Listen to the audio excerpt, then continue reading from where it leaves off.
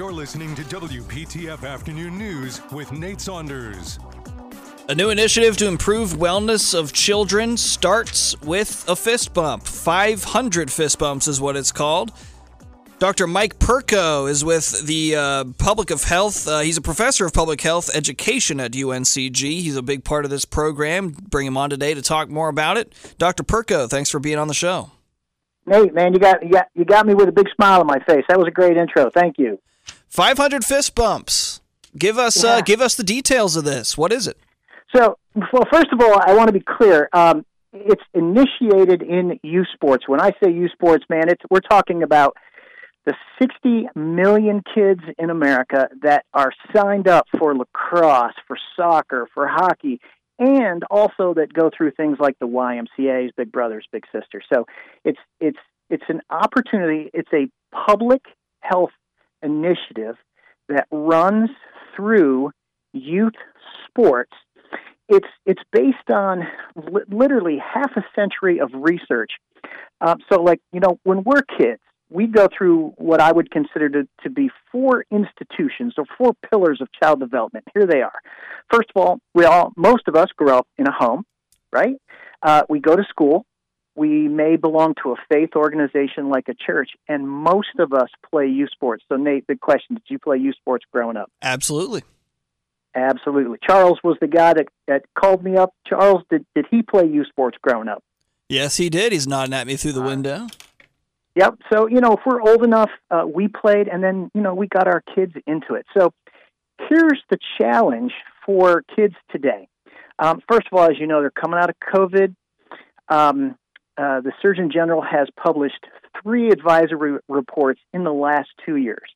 They are mental health crisis among kids, loneliness epidemic, and the use of social media. So all of those things really contribute to, say, isolation and just lack of social interaction. So here's how 500 fist bumps comes about.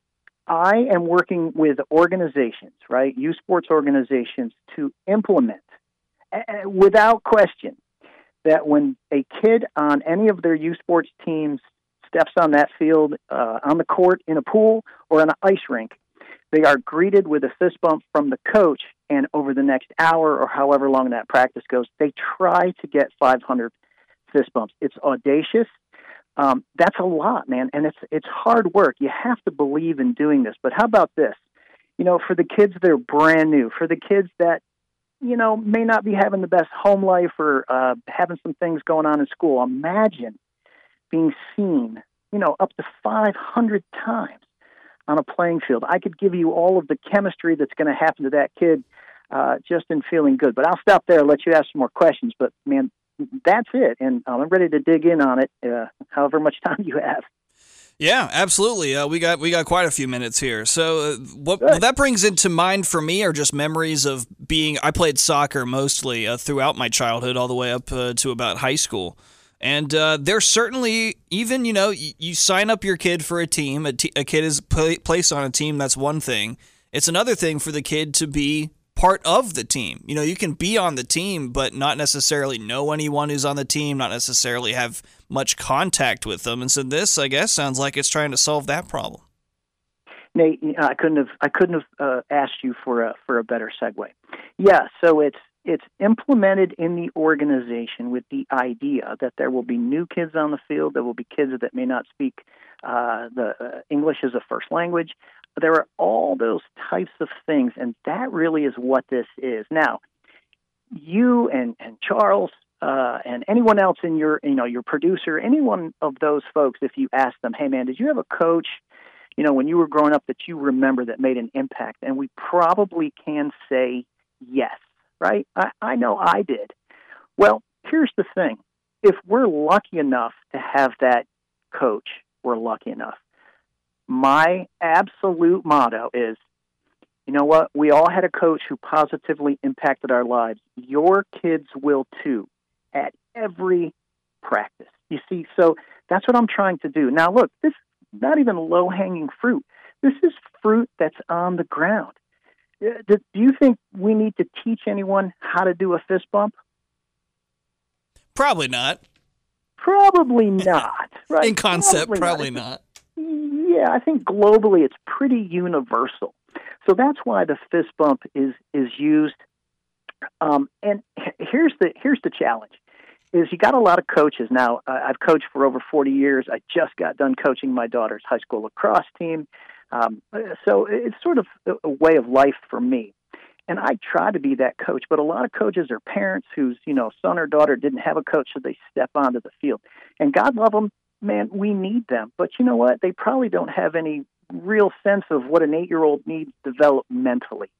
So the one thing that we all can, and I say this with 99% assurity, that we all can agree on, that just by giving a kid a fist bump makes a connection. It's a wonderful connection that we can do. And that connection, it can be enthusiasm, it can be support, it can be praise, it can be encouragement. It's a million things. And don't you think our kids simply need that to feel seen? I feel like that's a great point. Again, I'm just sitting here thinking about past teams I played on, and you hit on there where you said some kids, they might not even speak the same language. And so this is kind of the universal way of just saying, like, hi, I see you. You're here. We're playing together. And that's actually something that did happen. A friend of mine was coaching a team of girls, his daughter, and a number of the girls on the team did not speak English as a first language. When he would call timeouts, they would run over to their parents, and which is totally fine. But what they wouldn't do is really interact with the other girls, simply because there was a language barrier. He instituted 500 fist bumps with his team, and guess what happened?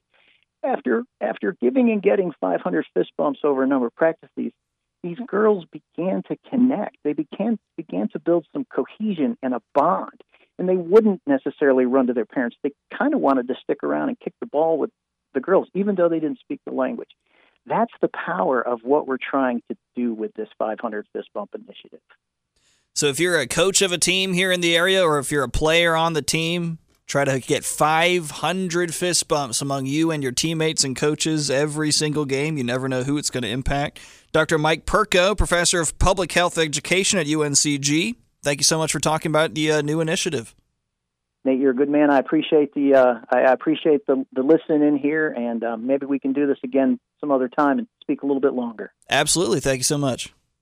All right, Nate. Thank you. Let's go to the traffic.